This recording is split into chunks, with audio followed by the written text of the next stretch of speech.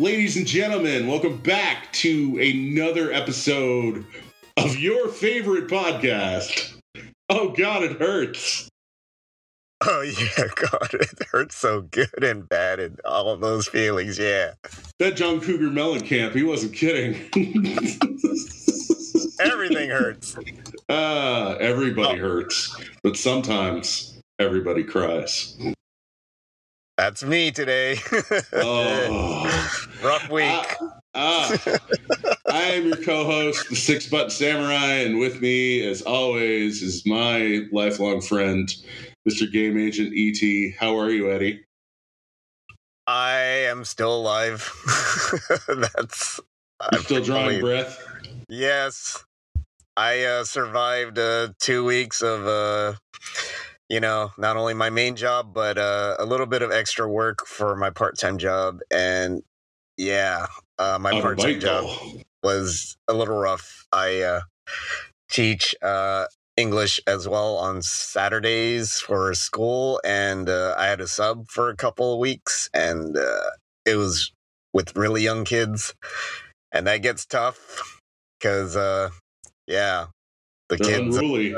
are unruly, and they don't understand you because they're too young to understand a lot of English, and it's pretty hairy. Yeah. Yeah, but You should just show them episode 3, Revenge of the Sith. hey, my name's Anakin. My real name. Master Skywalker, what are we supposed to do?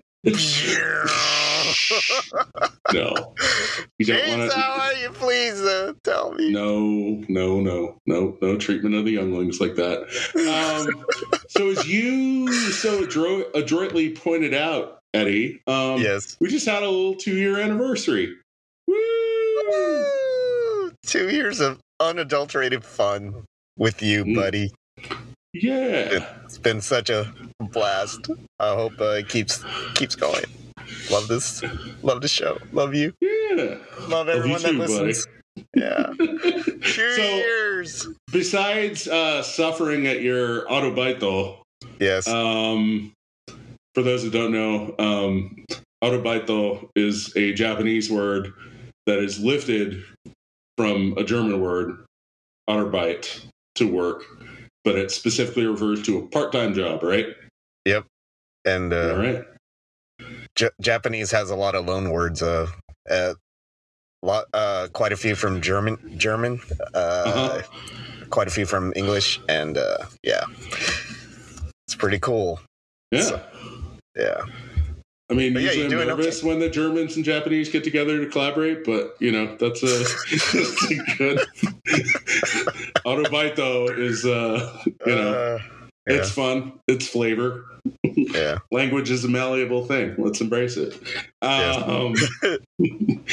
So, besides suffering at your part-time job, yes. What are you playing anything right now?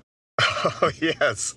Even in my free time, I suffer voluntarily because I've been playing Ghosts and Goblins because, number one, it's Halloween, close to Halloween. Number two, I have never played the arcade version through its entirety.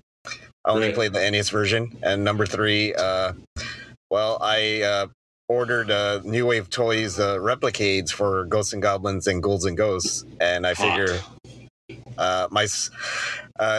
it was sent to my sister because they can't ship to Japan, so I'll be getting them in December when I visit the States, and I'm practicing so that when I finally get my hands on those replicades, I'll be able to see how far I get with tiny controls.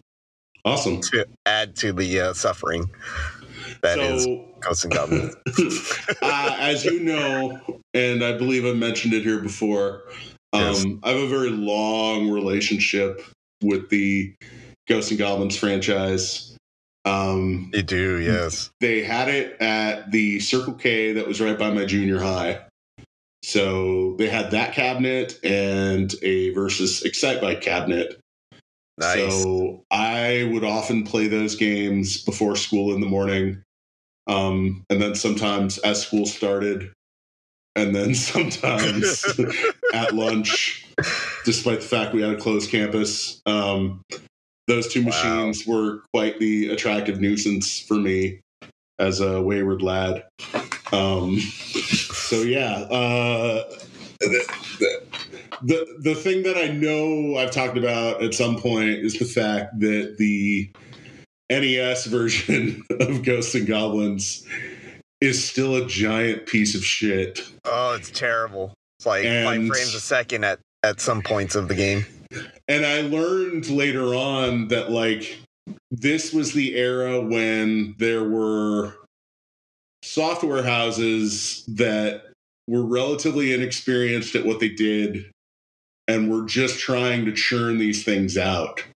So the home version of Ghosts and Goblins isn't really like a product of the same people. It was farmed out to, or the Micronics did that one, I think. Well, was it not a Japanese company that worked on that? It was a Japanese company, but it was a company that we now understand is infamous for their crappy arcade ports, like across the board. Because I think they also did they did the NES version of Ikari Warriors 2 Victory Road, which was also really bad. They also did 1942, which is terrible on the NES. So I wonder if they did Trojan. NES Trojan.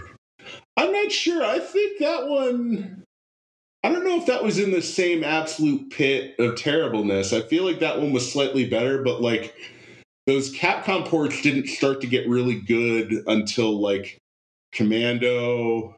Yeah. 1943 is also quite decent on NES. Like Section Z was not very good compared to the arcade.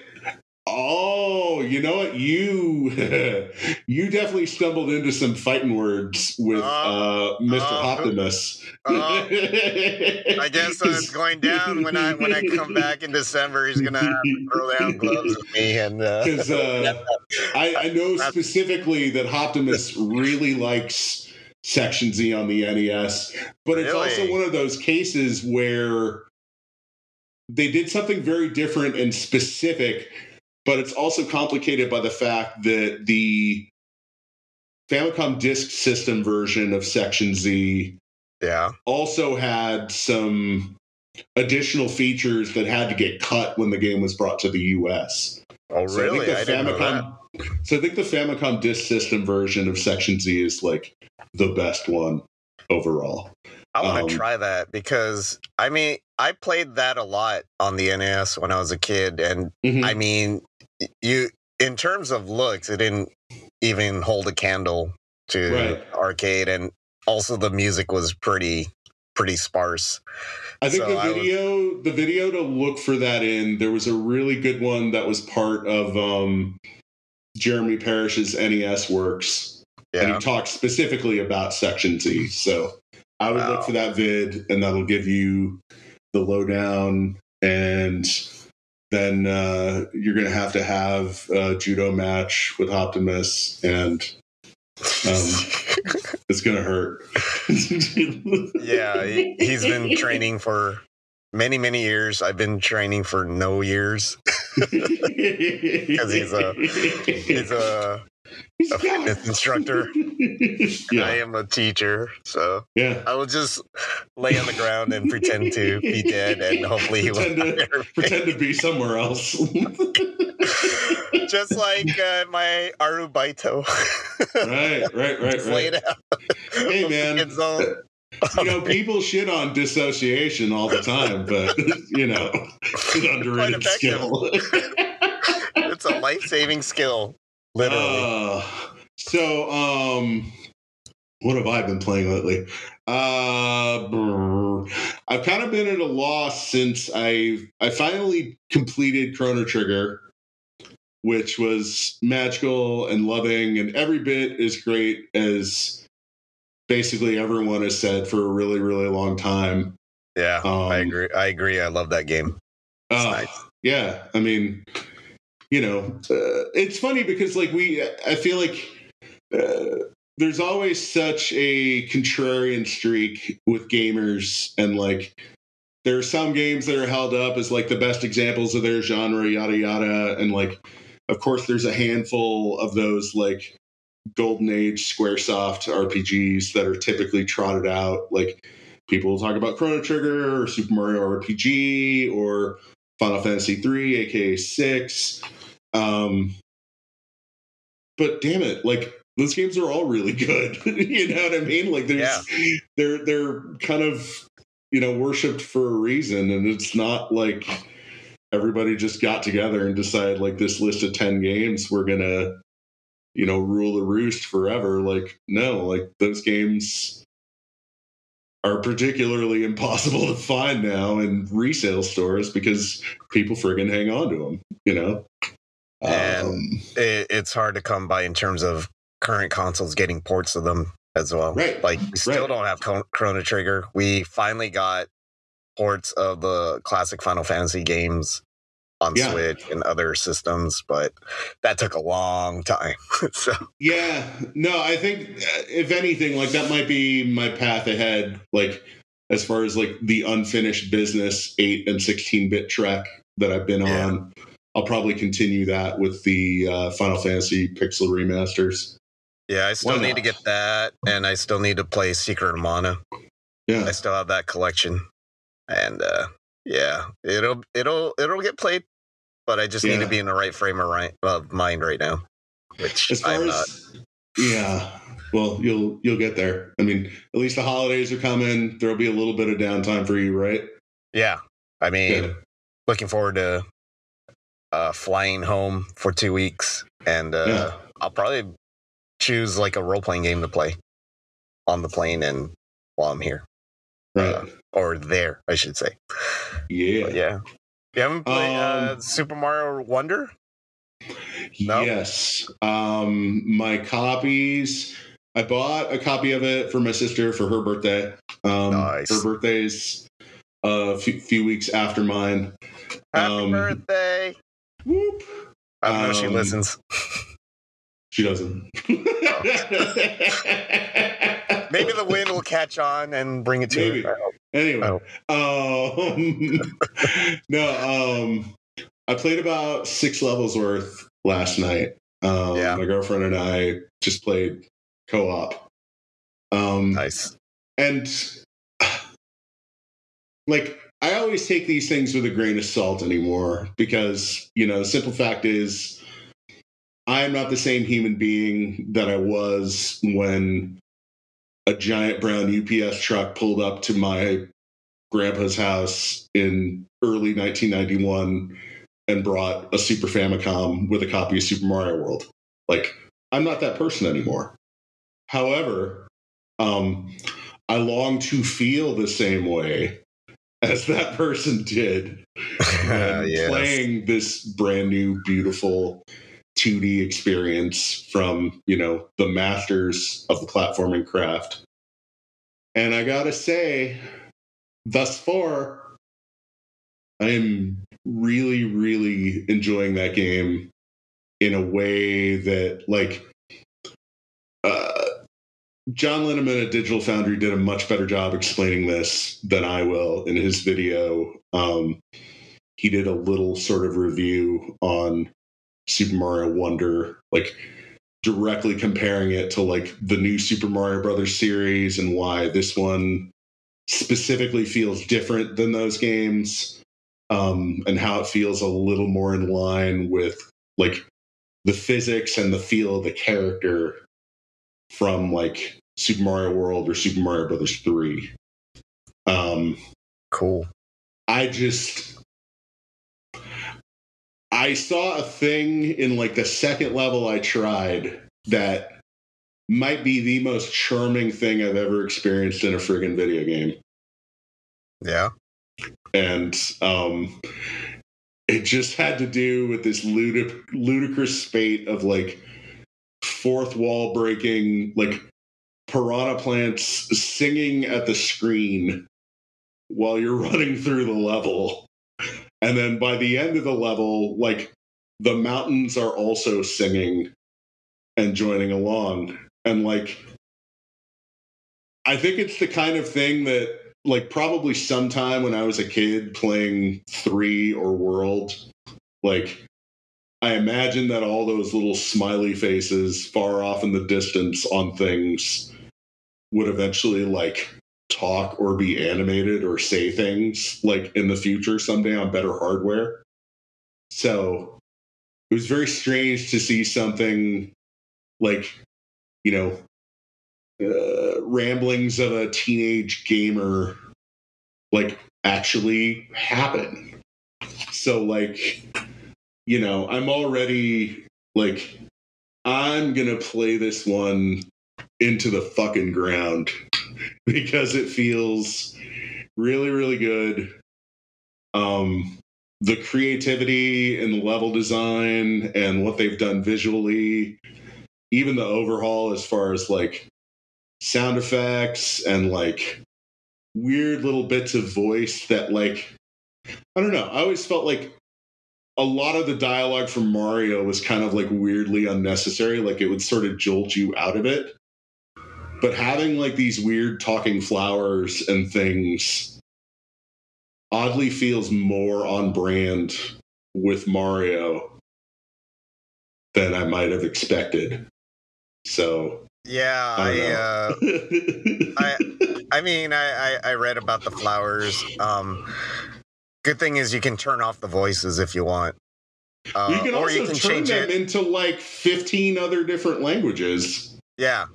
So you can literally make it into a language that you don't understand at all, and it sounds pretty cool. And you And it's just go with subtitled the flow. right straight away. Yeah. So I was thinking of doing that, but so far I only played the first level because I haven't had much time to really delve into it. But what you just said about the second level, that's I mean, it's interesting that you say that, like, because a lot of times when we play games, sometimes we're just into like what the character's doing, not what the background's doing.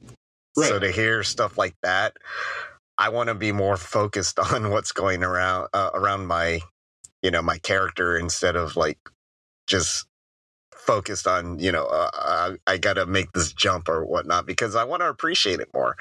I mean, the art style is definitely different. This is the jolt that series needed, and a lot of people keep saying, yeah, this is more like Super Mario 3, Super Mario World, because I think we talked about it last time. Mario games have become a little bit kind of like uniform, where it's like Mario looks the same ever since New Super Mario Brothers. And although there are some games that really take it to a little bit different level, especially the 3D ones and Mario Maker, it still feels like it's kind of like how Mickey Mouse is, where he's been kind of like the same Mickey Mouse until much recently, where they kind of took him into like a really deep end type of Mickey Mouse, where he looks like, I don't know, a cross kind of between weirdly minimalist. Are you talking about the one from the most recent game? Well, that too. That, I mean, the game is basically the new Mickey Mouse, like the new Mickey Mouse animated cartoons that have been popping up the past 2-3 years. Yeah, that reflects the new style of Mickey Mouse. And I think they're starting to do that with Mario. And I know that it's not as extreme as that. I like the fact that those aesthetics that they're bringing into it kind of livens up everything. And that's how a Mario game should be, because like you said, I mean, there was stuff where I saw in Super Mario 3 where, like the giant stage where you saw like the big turtle and the big question mark block. Mm-hmm. Those type of things were cool, and I really wanted to see more of that. And it's hard to impress people nowadays, because the further you go with any sort of thing, the more you see and the less things, that you see that are unique. So yeah, it's great to see that Wonder's really kind of taking it a little bit further left field than usual. So for sure. Yeah. Excited. Definitely. So let's run through. We've got a few news items. Nothing that's like super exciting or anything. In fact, it's all kind of like crapulent business related things, but they're things we've talked about before. So it's just business as usual. Well, hopefully, like for some of these things, they will hopefully be the very last time we ever utter them on this show. Yeah. Number one, the most hated CEO, quote unquote, in gaming, John Ruscitiello of Unity, retired after the disaster that befell Unity with their attempt to milk lots of smaller developers into paying them additional fees for installs of games that use the Unity engine. Retroactively as well. Yeah. Terrible. Yeah. This ties into a thing that you and I have definitely talked about here and there. Making video games is really, really hard. It definitely is. It's so time consuming. The expectations are greater than ever. And yet, at the very top end of it, with like these giant developers, the lowest people in those organizations, like the real nuts and bolts people that are actually, the ones that are doing like 20 hours a day during crunch time. They make dirt. They're following their passion. Clearly, they're doing it because at one point they absolutely loved games and they couldn't conceive of spending their life any other way. But for whatever reason, we developed this economic system that puts all of the rewards at the very, very top, and everyone else is pretty much reduced to a squirrel trying to get a nut.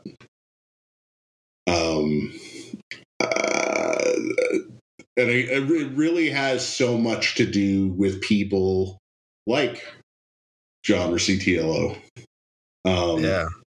Because that guy, like, he doesn't care about the people that work for him. Because I can only imagine, like, can you imagine being the PR person for Unity? And coming to work on the day that, like, I mean, I would resign on the spot. People have done it before. Yeah, I'm struggling to remember the last time it happened, but yeah, I think it was quite recently, to be honest. But yeah, it's just headaches every day. Yeah. So like, and you're at the front of the firing squad, basically. Yeah. There you go. I mean, at what point, like, I think we have to ask ourselves, like, what is wrong with this system overall that leads people to become like that, where, like, you've crawled your way to the top of the mountain and you were literally rewarded for continued bad behavior. You're rewarded for paying your worker bees the least and leveraging profits as much as you can. This is how we got microtransactions. Thank you, Microsoft and EA. And everybody else now, unfortunately. This is how we got annual installations of a litany of franchises. I mean, that was really born with like EA on the Sega Genesis and Super NES, like the yearly edition of Madden, whatever. I'd rather have a season pass than buy another year of Madden. So dumb. Well, I mean, I get that, like, developers do become better with given pieces of hardware, and a year later, probably able to do some things in a better fashion, more efficiently, but like it's just so thinly disguised that it just feels so repulsive at the end of the day when you realize that like farming it out and knowing that you have unfortunately an audience that is so receptive to you just churning that shit out like year after year. I don't know, man. Like people keep buying it. I mean, yeah, as long as people keep trotting it out, and accepting this kind of thing with games where like, how many games come out where basically, you're beta testing it for 6 months to a year, even after it comes out, because that's what should have happened before the thing came out, and it's not the little guy's fault that, they put in 20 hours a day for months on end and still didn't have enough time to actually get all of the problems with it fixed. I mean, you look at Redfall for the Xbox, like they just released a 60 frame per second, like consistent patch. And, they were talking about what an overwhelmingly hard piece of programming that must have been. Because taking a game on that specific, I think it's Unreal 4, taking a game that's on Unreal 4 that's like a janky performer, like wobbles between like 20 to 30 frames and getting it to run consistently in 60 frames per second is like a gargantuan pain in the ass. But that's good to hear, but did they... I mean, it's good for fans of that game, yeah. Yeah, did they make the game more fun to play? Because I heard that was a huge issue. Like, the AI was terrible, and the game didn't have much to offer in terms of like, hey, you do this, but it's not fun to do. It's not well presented either, with a lot of cutscenes that are really sparse. And I think it just, from some of the news accounts that I've read, and I'm sure inevitably there'll be a Matt McMuscle's What Happened video about that game specifically, but that'll definitely happen in a year. like I think guaranteed. I think they didn't know exactly. There was a profound disconnect between the people making the game and the people funding the game. The conversation just changed in some pretty radical ways along the way.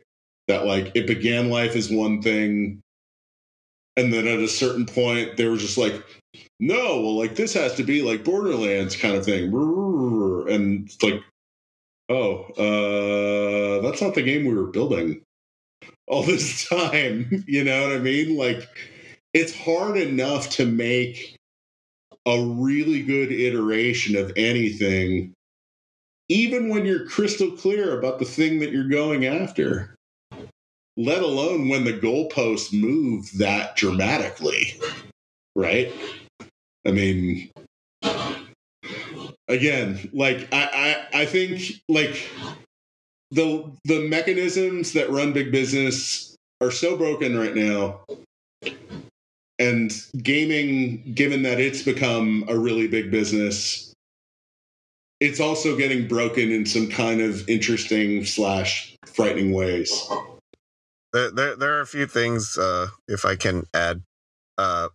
Number one, if you want to look up a poster child of that kind of thing that Redfall is going through, just look up Anthem. Yeah. I think Kotaku wrote a really in-depth article about how that came to be and how it kind of flamed out really, really badly at the end.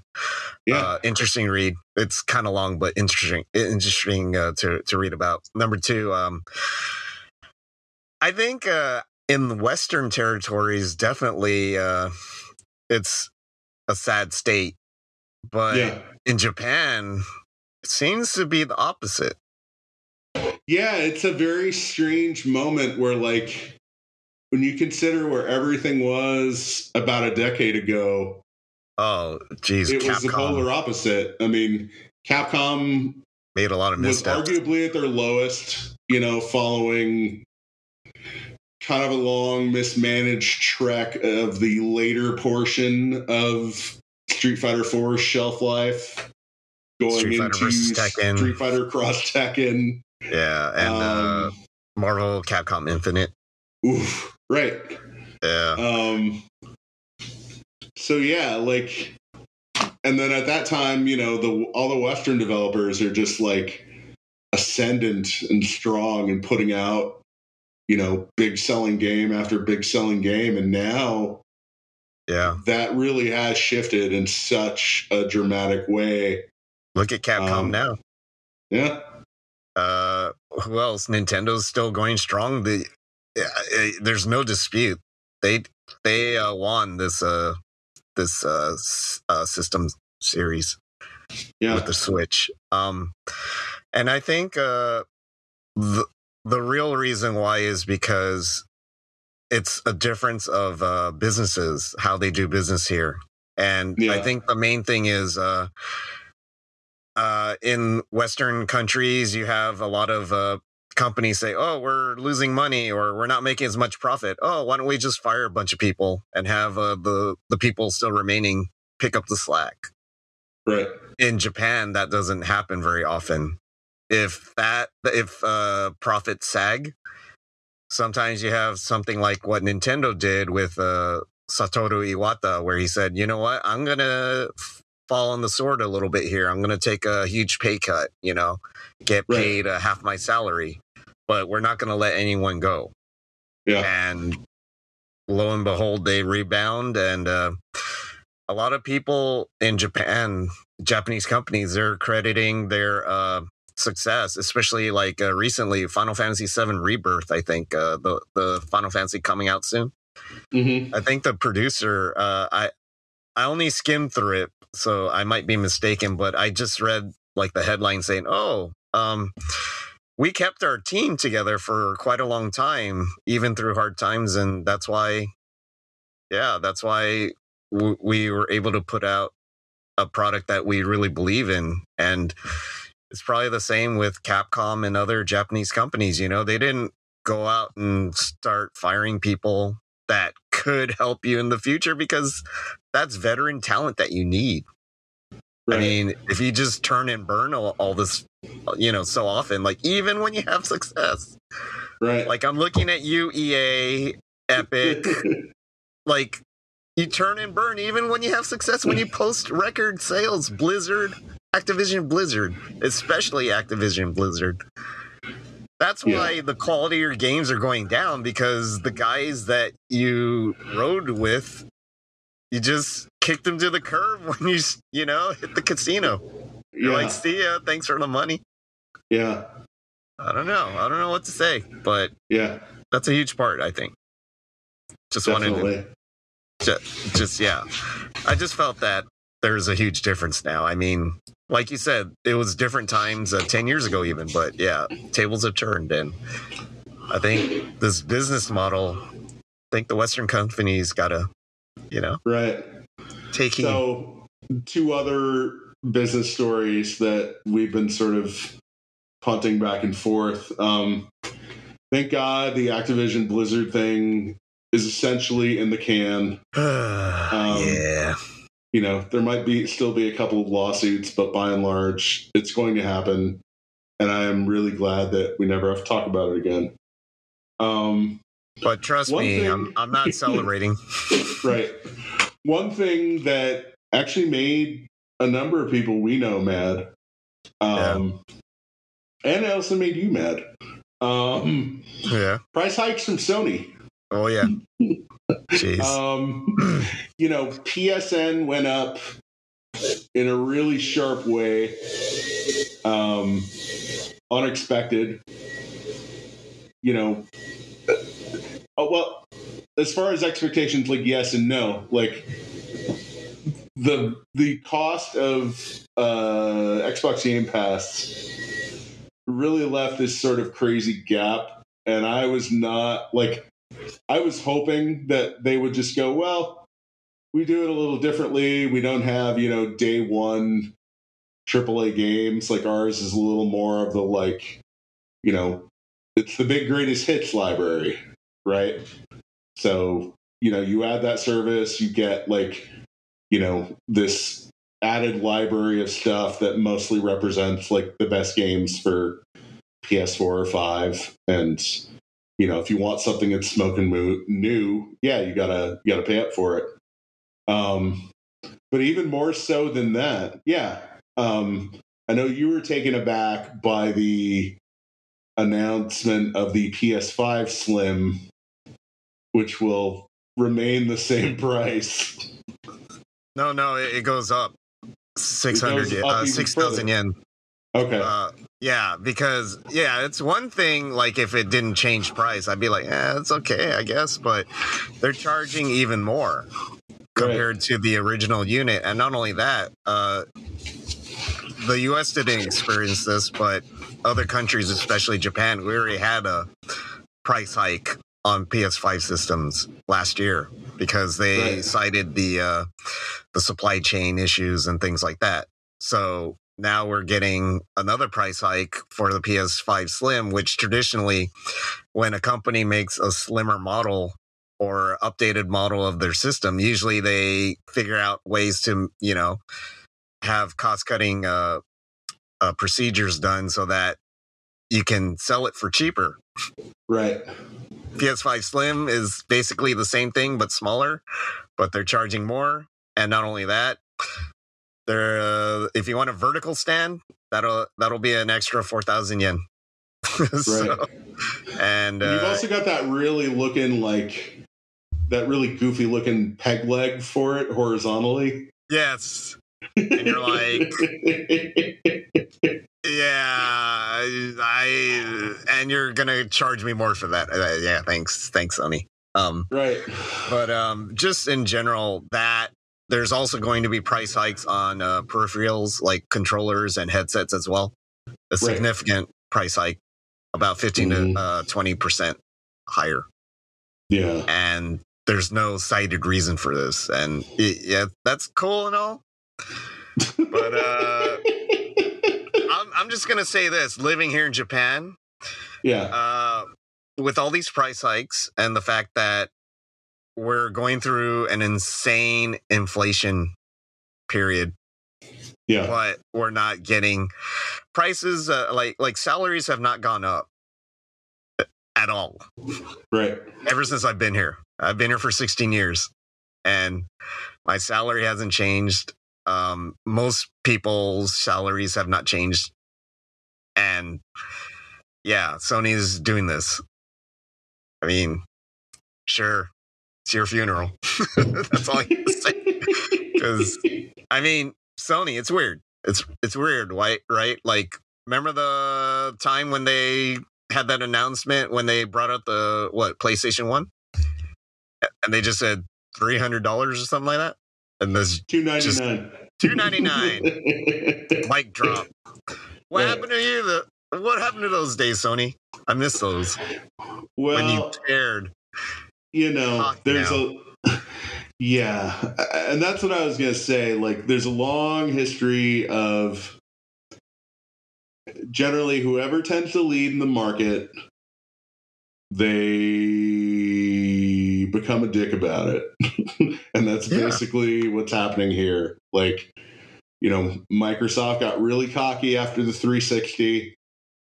They felt like they had real momentum here in the US, at least.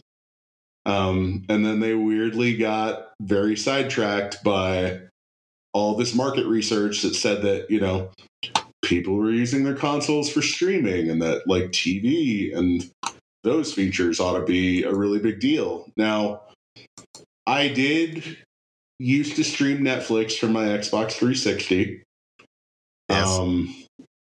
Solely out of convenience because I mostly played games, but with access to the app on there, that was a nice, easy thing. It was like, okay, I'll use it for the exact same thing. I didn't have like a separate, like a Apple TV or a Roku or anything like that. This was in the relatively like early days of Netflix streaming. My God, I can remember when it had like a lot of good movies instead of a lot of that's another discussion. hit or miss shows entirely. Yeah, it is. It really is. But like, yeah, I you know, it's you know, gaming at the end of the day, it's ultimately a luxury. And I think if a lot of people find themselves in hard times, maybe people cut down to one system or no new games. Yeah. And, you know, a lot of these companies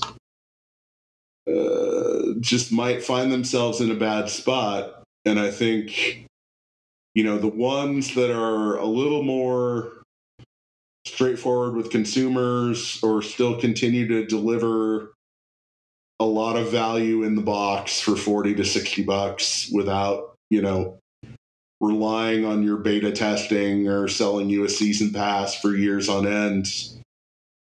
Those are probably the companies that are going to come out ahead.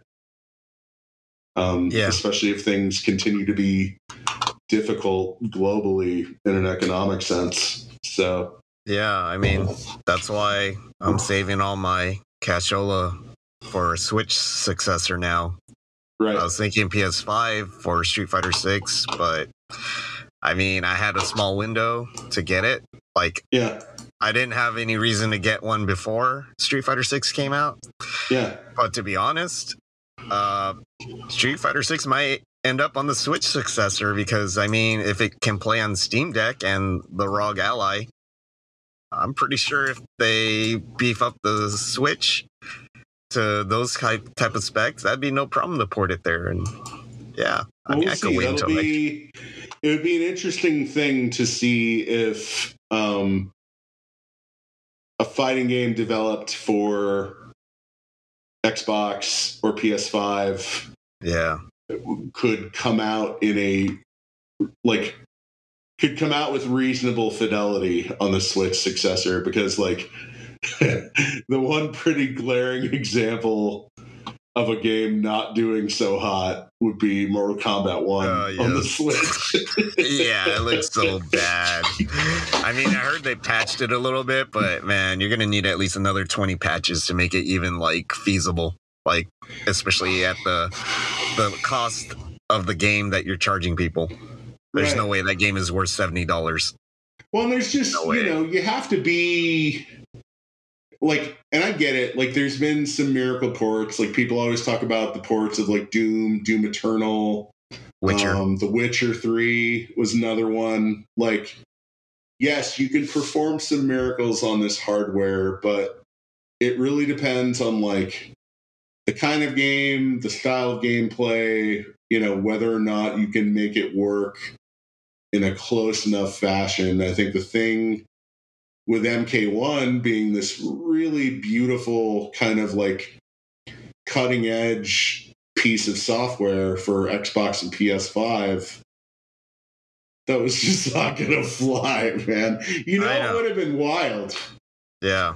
If they had seen this as a weird opportunity and like, if they actually made a version of it that was like all mocap, like an old Mortal Kombat game, that might have been kind of cool on the Switch. You know what I mean? Like, yeah, totally. I think there are ways that you can say, hey, we know what this hardware is actually capable of, but we're going to deliver a game that's actually a really fun version of this anyway.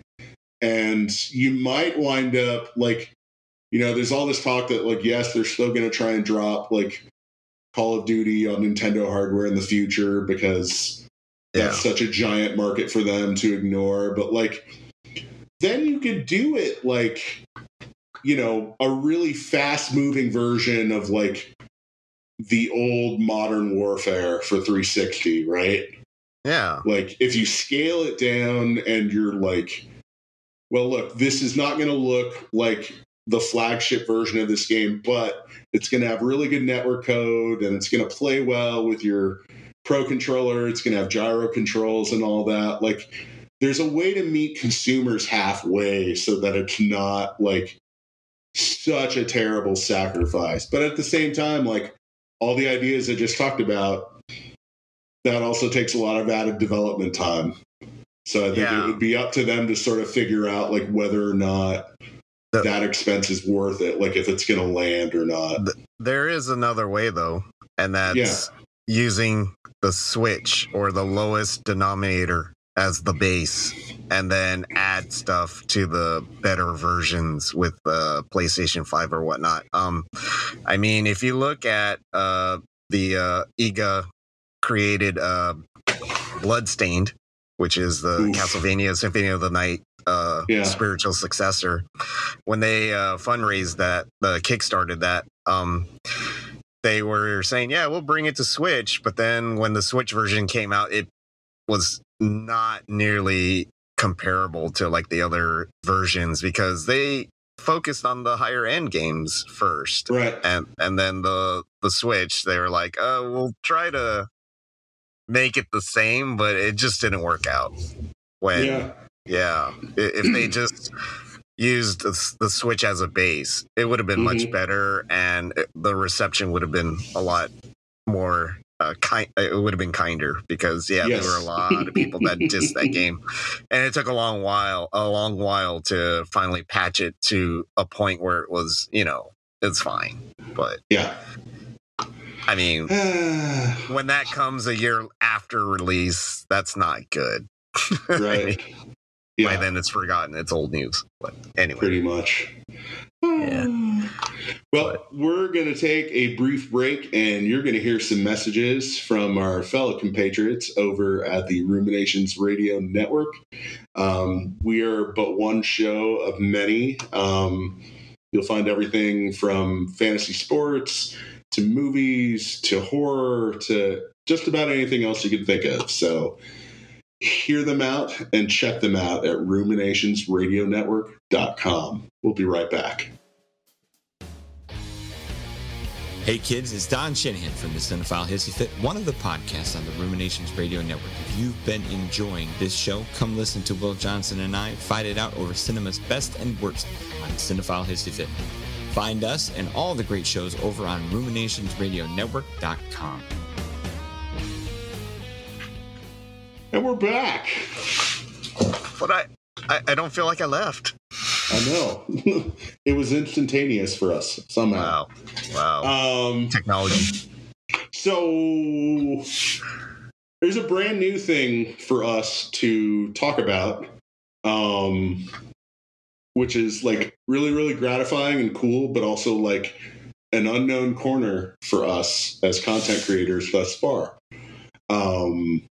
We were these folks at a software publisher called Shin Yuden reached out to us, and they wanted to offer us codes to a couple of their released games so that we could try them out and then subsequently talk about them here on the show.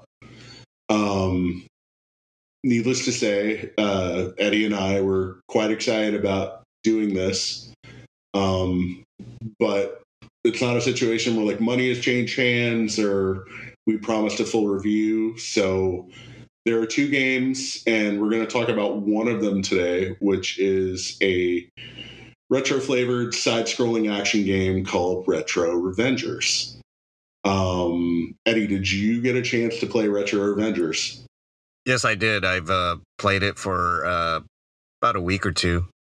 Okay. And it's a very nice game, I think. Okay. And it's like you said, this is our opinion, so I'm not going to hold back if there's anything that I feel like needs to be addressed. But I actually really like this game because of the fact that when you play it, there are a lot of cool things about the game where you have 5 characters, and each character does different things. So they jump differently. they have different projectiles, they have different abilities. Mhm. And the stages that they are on, they reflect that.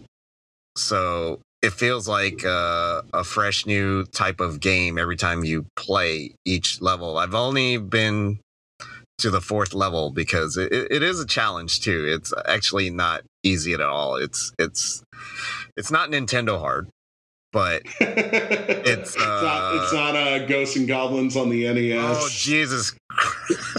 See, that's why I'm like, yeah. After playing Ghosts and Goblins, now I know everything else is a break by comparison. And gameplay is king. Like Ghosts and Goblins, if you're anywhere near a ladder, you're going to stick to that ladder. And there's going to be times when you feel like, I want to turn around and hit this person.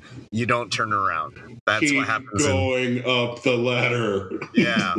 Yeah. But with Retro Revengers, yes, there are some things with the characters where they move slower than normal characters in games. And when they jump, either it's a little floaty, depending on the character, or it's not easy to control the drift because, I mean, well, look at the characters. They're not athletic. They're not like superhero-like. They're just like otaku-like dudes. Yeah, the whole premise of the game is that, like, these are a bunch of old slobby gamers hanging out in a house, playing old games, eating junk food. Yeah. There's nothing in that sentence I can identify with. Oh, no. I read that in a book. I think I read it in history class. Not us. It's definitely not us. We're prime people. I think my impressions were largely the same as yours. To give people an idea of it, like, it's somewhere between Wonder Boy, in the form of, like, you murder minor enemies, they drop coins, you collect coins. There's also a little bit of Ghosts and Goblins in it by virtue of the randomly appearing treasure chests that are secrets in the stages. Visually, it's always a weird thing when you look at, like, indie developed retro games because, like, growing up with all of these different consoles, like, I have a very fixed set of, like, expectations for a given piece of hardware. Like, I'm obviously super familiar with, like, what an NES game looks and sounds like, an SNES game, a Genesis game, and so forth. This game's visual inspiration kind of feels like it's just sort of pulling from, like, a lot of things all at once. It's not quite as polished as, say, something like Shovel Knight. No. But I like the overall feel of it. I wish that, like, some of the jumps specifically were, like, a little more generous. Maybe gave you a little more control on the ledge because, like, I kept thinking I could scoot, like, really close to edges. Like, of course, my brain defaults to Super Mario Brothers, so I'm used to, like, 1 foot on the block, like, and looking in the other direction, looking to jump. And so it was a little bit, like, touchy by that. But I think the music is super duper charming. It's great. Really like I love the soundtrack for it. Yeah. It's awesome to hear.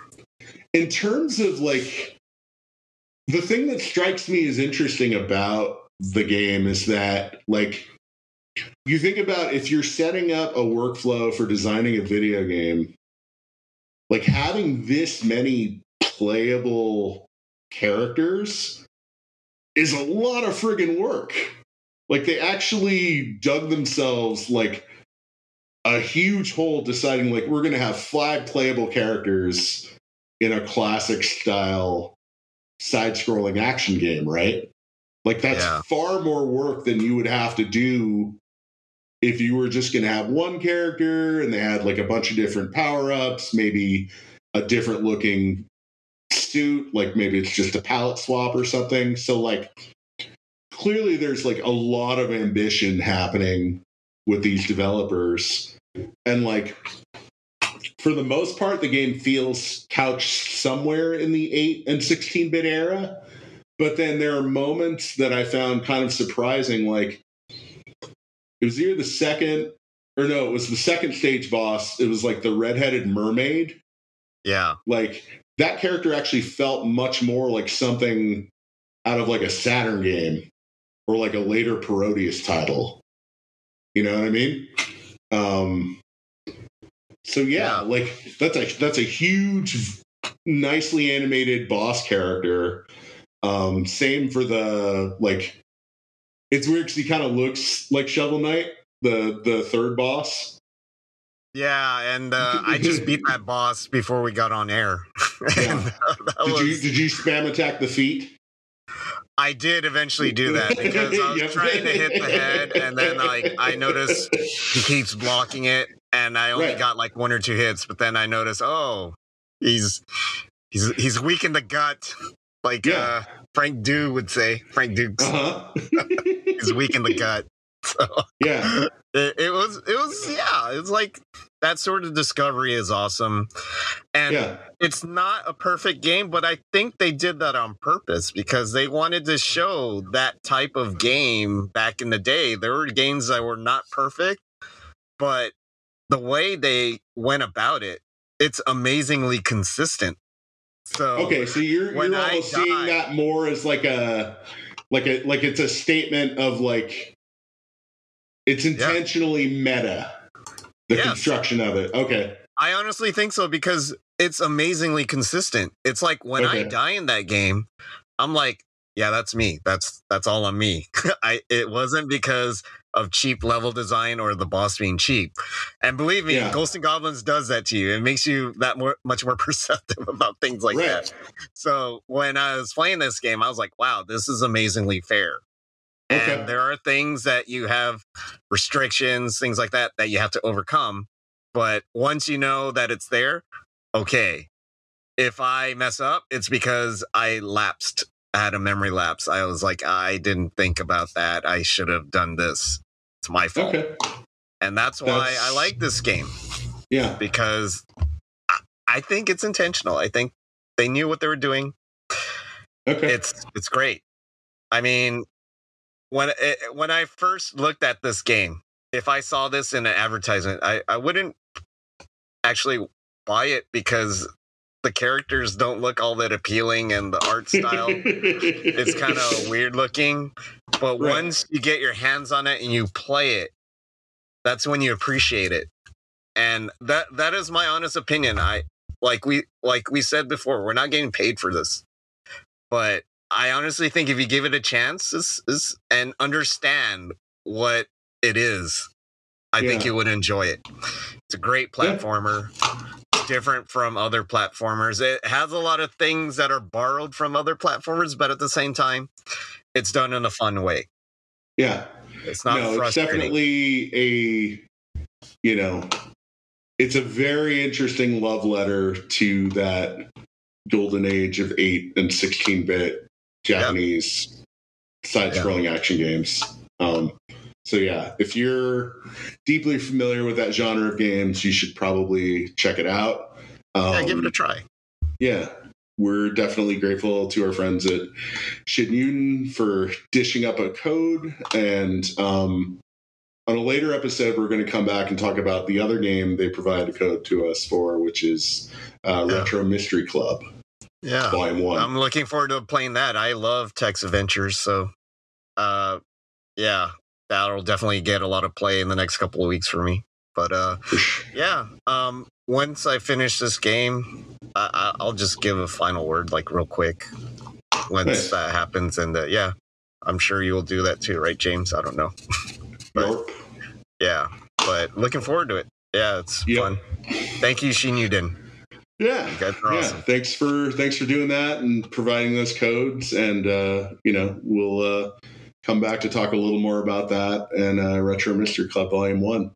Yeah. So at any rate, that does it for this week's bi-weekly sojourn across the Pacific with my homie, Mr. Eddie. It's always great to talk to you. And it's so good to talk to a human that's not a coworker or a child. That's a box quote right there. Oh God! Let's put this on the tagline for our show from now on. Yeah, you're not a child. Thanks, everybody. We'll be back with more Oh God It Hurts before you know it. Goodbye.